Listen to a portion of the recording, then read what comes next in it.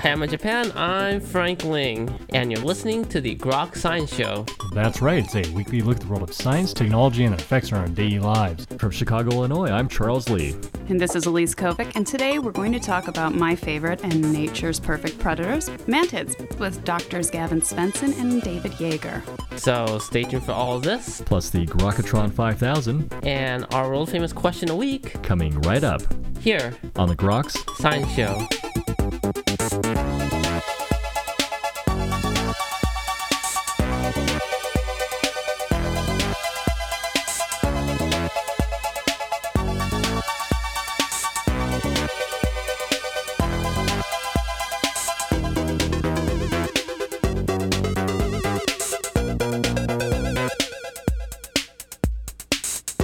Mantids are from the insect order Mantidea and are of the most diverse, recognized, and fascinating groups of insects.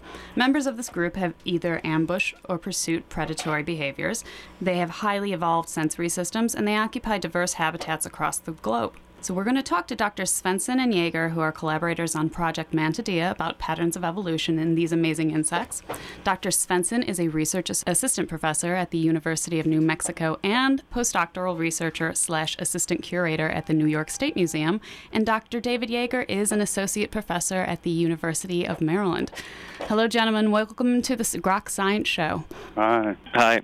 So I was hoping that we could start out by learning a bit more about what the Project Mantidea is and who's involved. Okay, well, the Project Mantidea is basically a new effort to try and understand the relationship of the order praying mantises in a broader sense. So historically, we've used morphology to classify different relationships and how we think praying mantises are related to each other, and what groups have certain morphological features that mean something, and we're able to classify based on those morphological features.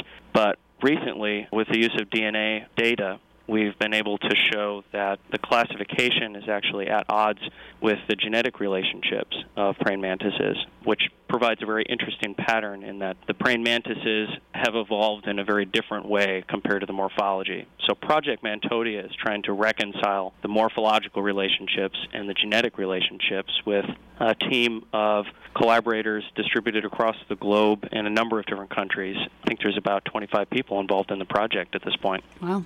So the dogma is that the characteristics have been segmented based on environmental adaptation characteristics? Right. So one great example in this project is there are a group of mantises called bark mantises, and they live on the tree trunks of trees. And you can think about there's only a certain number of ways you could possibly live on a tree trunk and not be predated by a bird or a lizard. Mm-hmm. So you have to have camouflage. You have to have the ability to run back and forth on the bark of the tree in a quick manner to avoid the predators and blend in. So the environmental constraints imposed on a group like this that's distributed across the world is probably going to make them look quite similar, and presumably they would have evolved from a single ancestor because their shape is so unique and so distinct compared to the other groups.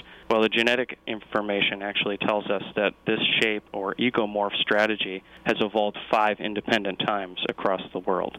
So that brings me to my next question. While I was reading up on this, it seems that there are a bunch of different schools of thoughts out there. I think the name of the researcher is Bayer. Broke Mantidea into 8 different families, and then you guys used molecular data to break it down into 5, and then there have been other ways to group these lineages as well. So what sort of data has been used / characteristics to actually group these guys in the past? Right. So the number of researchers have taken stabs at trying to figure out the overall relationships of the groups and how they're classified together.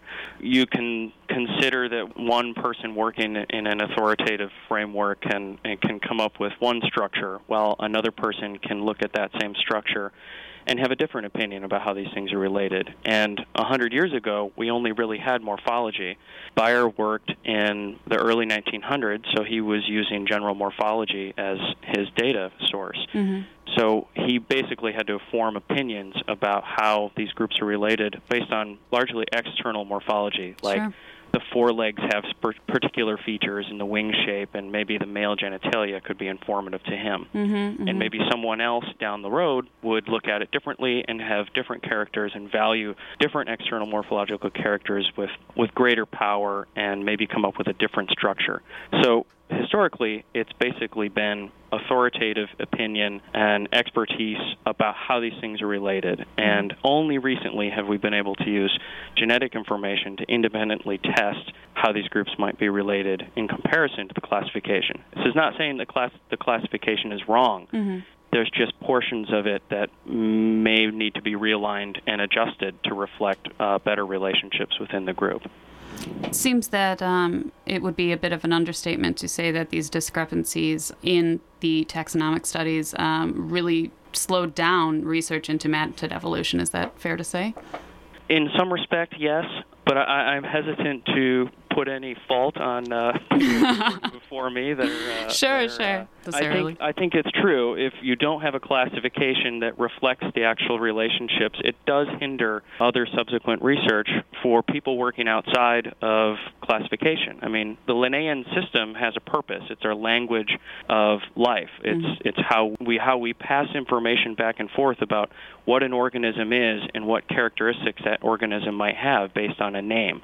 Its value, it has meaning, and if those are not accurate, they can reflect incorrect ideas about what a group actually is. And yes, that type of system would hinder other comparative biologists working on different systems like Dr. Jaeger.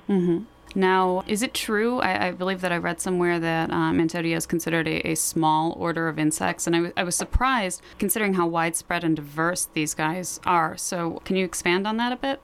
Yeah, it's surprising that something that has 2,500 species would be considered a small insect order. Yeah. But when you're comparing that against beetles, which have hundreds of thousands of species, it's quite small. But the distribution of it is across the world and mostly in the southern hemisphere because biogeographic origins suggest that the group that we know of today, the modern mantises, appear to evolve in the supercontinent Gondwana around 200 million years ago or 170 million years ago, during the Jurassic, basically. And they're most closely related to cockroaches, so they kind of spawned from there. Let's talk about this diversity, though. Morphologically, the adults can range from, say, 2 to 25 centimeters in length. What sort of environmental factors drove these differences in the size and appearance? Boy, there's a big question right there. Yeah, it's a big question. There's a lot of thought associated with how these things came to be and why they're so diverse. I mean, most people in the United States think of a praying mantis as the normal, everyday green mantis sitting in their backyard, which around the world, that form is indeed present. But you can get very, very small mantises that live on the undersides of leaves and are very, very camouflaged. You can get very flat mantises. You can get mantises that look just like a dead leaf that hang upside down on a branch. There's a mantid in Africa and Madagascar that looks just like a stick. You'd have a very difficult time distinguishing the mantis if you walk up to a bramble of bushes. And then there's things that look incredibly similar to flowers like the orchid mantis in Southeast Asia. So where and how this form came to be, it's a very good question.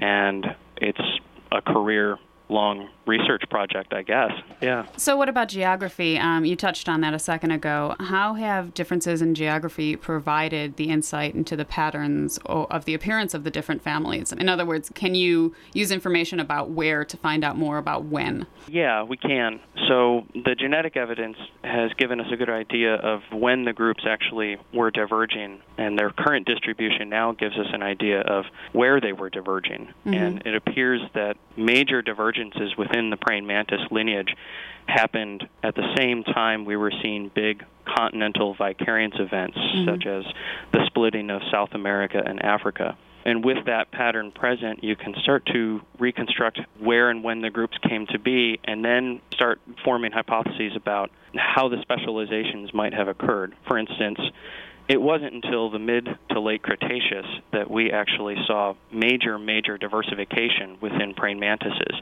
Until that time, there was a number of lineages that were present. But why that took so long, and why that didn't take place until the late Cretaceous is really unknown. Maybe it's because flowering plants evolved during that period of time and provided a greater number of niches that mantises could specialize into. But really, for a predatory group of insects, it's incredible how much they have diversified, and the amount of plasticity in their form and function and life strategy is quite remarkable. And I can't think of too many other groups that demonstrate the same pattern.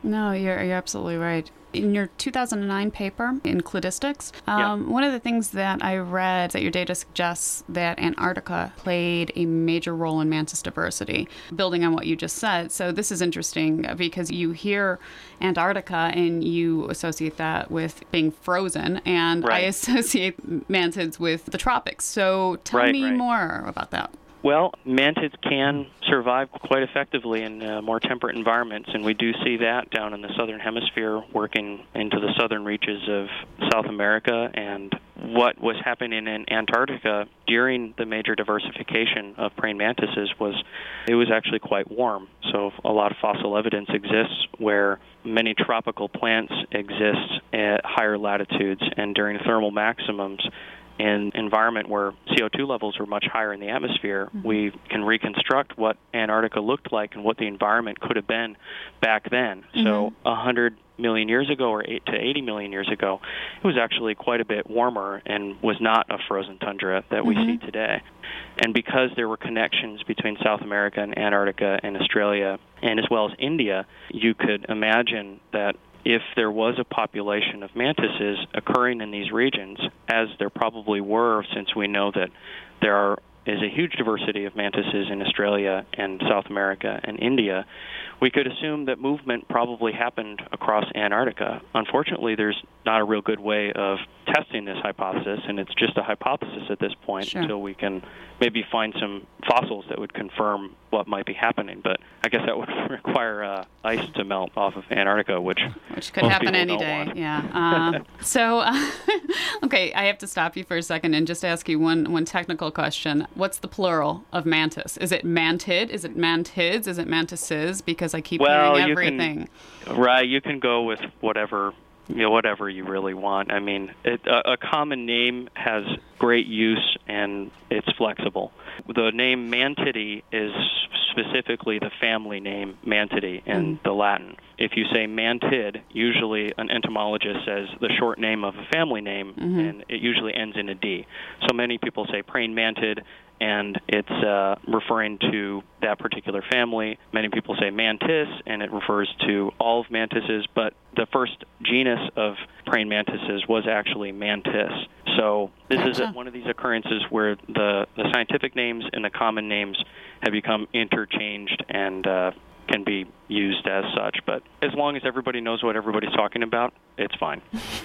So I'm an incredibly uneducated mantis geek. I've been telling people that I raise them as pesticide, which is a big joke. I raise them because I love them. And and so for the past few years, we always keep a couple of them in our lab. We always name them after prominent neuroscientists, and we keep them as the lab pets.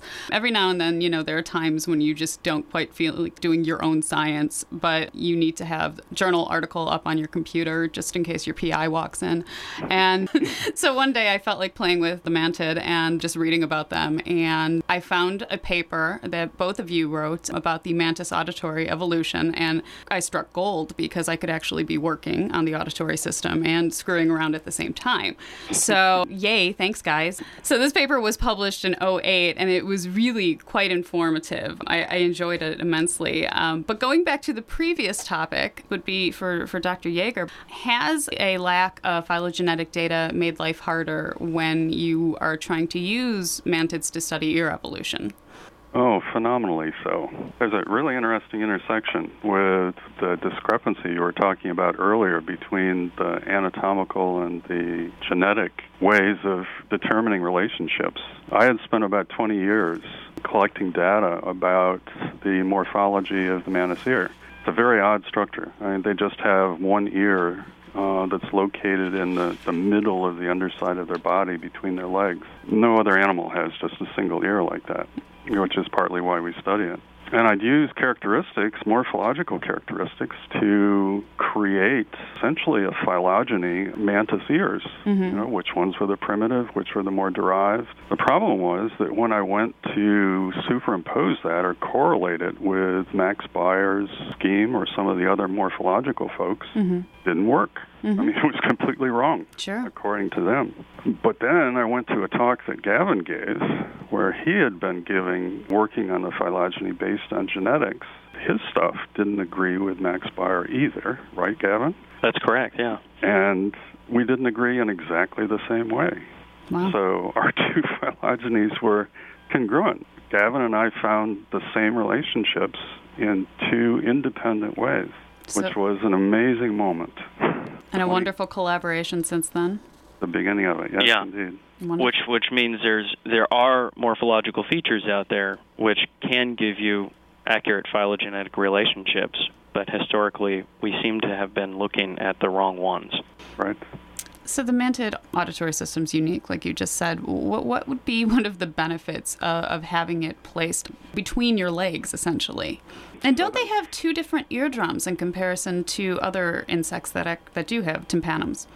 Well, my current idea is that, in fact, they may have four. Oh, really? They have a single ear that's created by the fusion of sort of two hemi-ears. And that makes a chamber. So there's an auditory chamber that helps shape the sound frequencies that they hear, and it helps make the ear more sensitive. There's a tympanum in each wall, a big tympanum.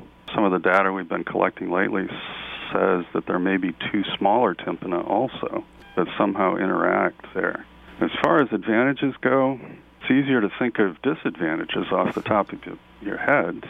Most animals have two ears so they can tell where a sound is coming from. And obviously the mantis with one ear can't do that. And we've proven that with behavioral and neurophysiological tests. On the other hand, mantises are really adept at escaping from predators, and specifically bats. They hear primarily ultrasound. So they can hear the echolocation cries of bats as they're hunting. And in a funny sort of way, having one ear helps them because it means they can't tell the direction, so they dive any which way. So the bat really can't predict where a mantis is going to dive. So there's no way a bat can learn how to counteract this insect's escape maneuvers. Expand, if you will, on echolocation. Ooh. So a large proportion of bats that fly around and eat insects produce ultrasonic pulses that go out, and if there's an object, they bounce off of the object. The echo comes back to the bat, and the bat can tell where the object is, how far away it is. In fact, bats are extraordinarily good at this. They can even tell how fast the wings are moving for like a moth. They can tell textures sometimes. So the insect is faced with a truly formidable predator. The advantage that the mantis and some other insects have is that the bats have to listen for the echo, and the echo tends to be quite soft. Mantises can hear the direct call of the bat, so the mantises generally can hear the bat before the bat can detect the mantis. So they have a little bit of time to get away. This ear that's called the cyclopean ear, that's what you call it. That's the ear that actually hears the ultrasonic cries. Now, I know that there are earless mantids. So could these cyclopean-eared mantids, could they actually be organized into a suborder, perhaps? There is a lineage early in the relationships of mantids. There's a whole clade of South American mantids that are deaf and do not have this ear structure. And then previous to that, there's a lot of fossil mantises, and they also don't appear to have this ear structure. So what we do see when we put all of the data together and created the phylogeny is that there was, in fact, a single origin of this auditory structure within praying mantises, and this happened subsequent to the origin of all of the extant or living praying mantis lineages. So what we see is we do have broad representation of this diversity that all do not have the capability of hearing, and then subsequent to that, there are more. So if you were to split it up into a more classification scheme, the vast majority of praying mantises do appear to have some ancestral or historical auditory ability. So it would be more on like a subordinal level than a family or a subfamily relationship. So I can add just a bit to that. We found that in a lot of cases, mantises have lost hearing. So they come from groups that had hearing. But what is the most common pattern is that it's only the female that's lost hearing, and the male retains his hearing. Interesting. In other words, you have a single species in which one sex can hear and the other sex can't. And that seems to be linked with the presence of wings. So that if you're in the old world and you find a mantis that has wings, basically I can guarantee that that mantis has good hearing. And if you find a mantis that doesn't have wings anyplace, then I can pretty much guarantee that it has really bad or no hearing at all. That's interesting. Now, okay, here's another question. Would it be at all possible that the ones that actually do hear well aren't as well camouflaged as the ones who are earless? Interesting idea. I would say there's no broad you couldn't come up with a broad generalization. Yeah, I don't see one either, actually. No. Yeah, because some of the most camouflaged flower mantises great hearing.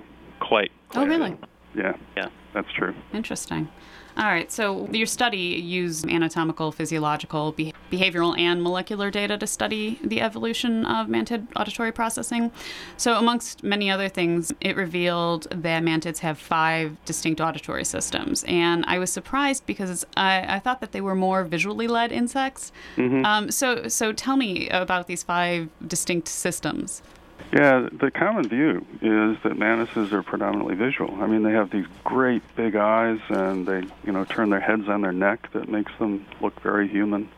The 5 auditory patterns, one of the patterns is the one I just told you about, where the females can't hear and the males can.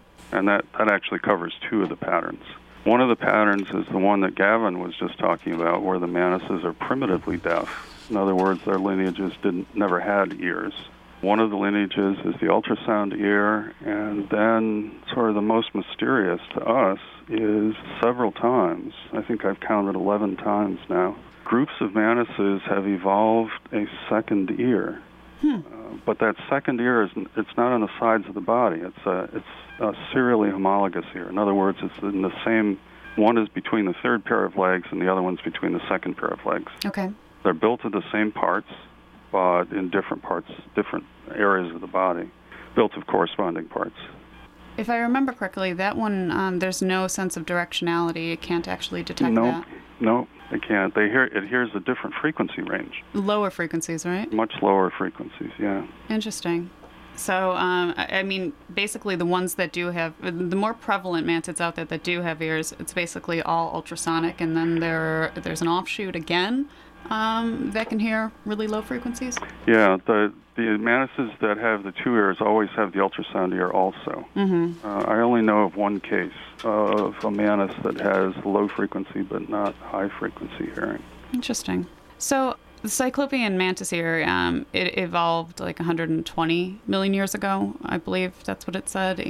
But bats actually didn't invade the scene until about 63 million years ago. So why do you think that is? I mean, because it seems that this would be an ideal tool to evade bats. So what was it doing before that? Well, I think that's a really interesting evolutionary issue. Mantises clearly use their ultrasonic hearing for evading bats, and as far as we know, that's the primary function of it. Other insects also use ears for evading bats, so the idea was that this was a tremendous evolutionary pressure that drove the evolution of ears in lots of different kinds of insects. But that obviously can't be true for mantises, because they had their ears, 15, 20 million years, actually more than that, 50 million years before bats ever showed up. Sure.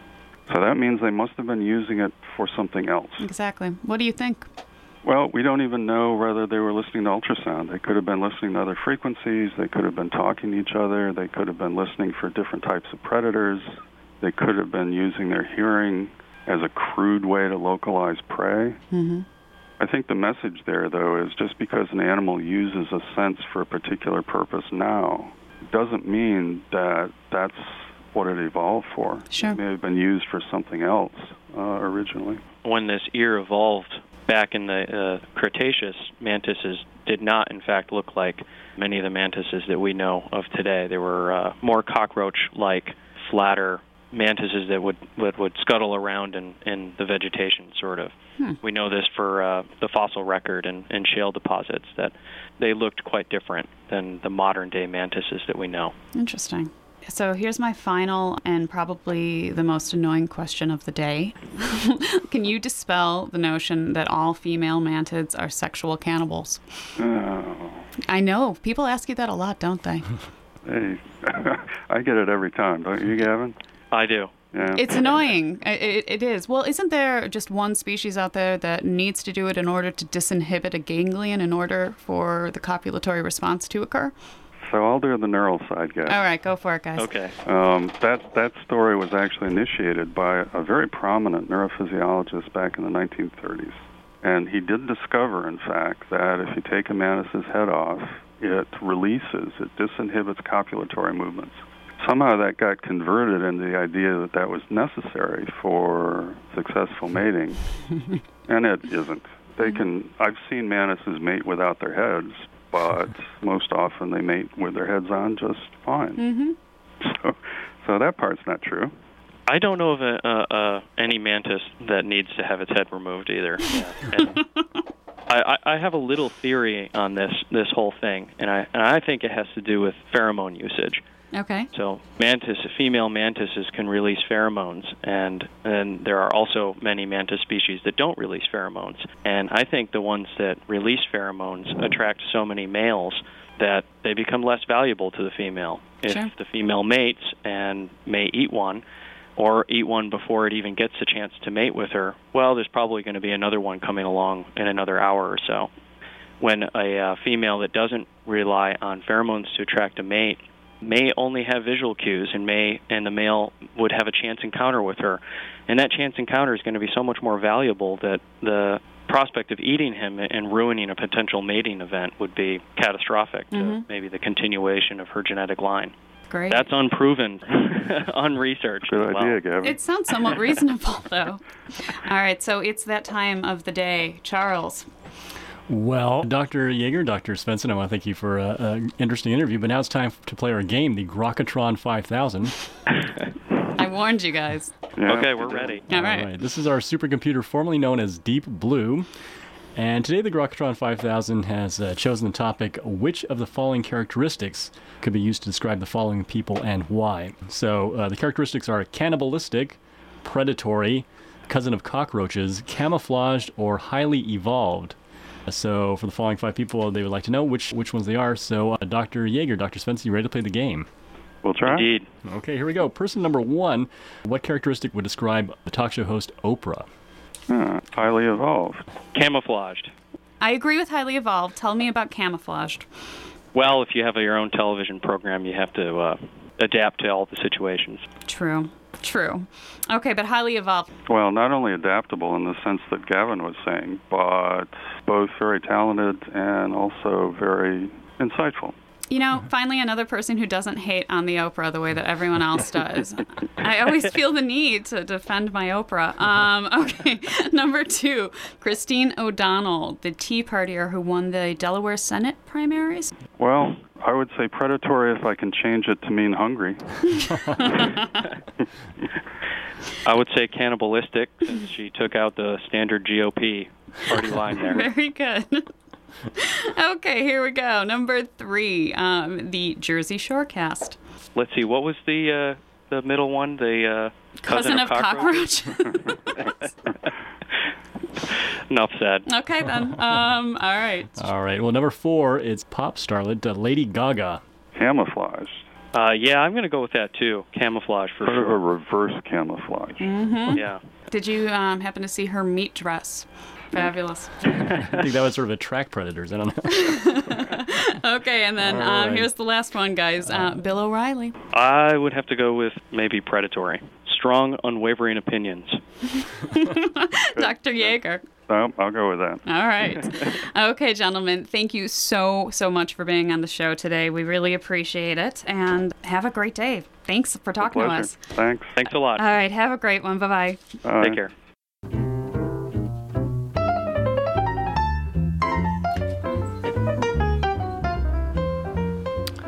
All right, very cool. And of course, I'd like to thank both of our guests again. So we have Dr. Gavin Svensson and Dr. David Yeager as well. Thank you for talking to us about Project Mantidea. I can't believe the mantids are such an amazing group of creatures there.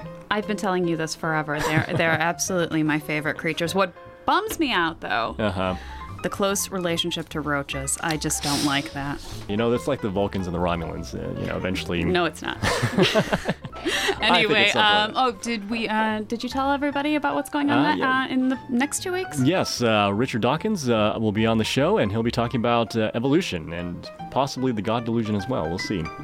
So. And also, I just want to reiterate, please send us emails. Tell us what you think of the show, and tell us good things about us. And, of course, tell us what you want to hear on our show. We will try to accommodate. Thank you so much. Well, this has been the Grok Science Show you were listening to. I've been your host, Charles Lee. And I'm Elise. And we'll be back into more from the world of science and technology. If you'd like to see us, you can do so on the web. Our web address is www.groks.net. You can also email us at science@groks.net, and we're on Facebook. Have a great afternoon.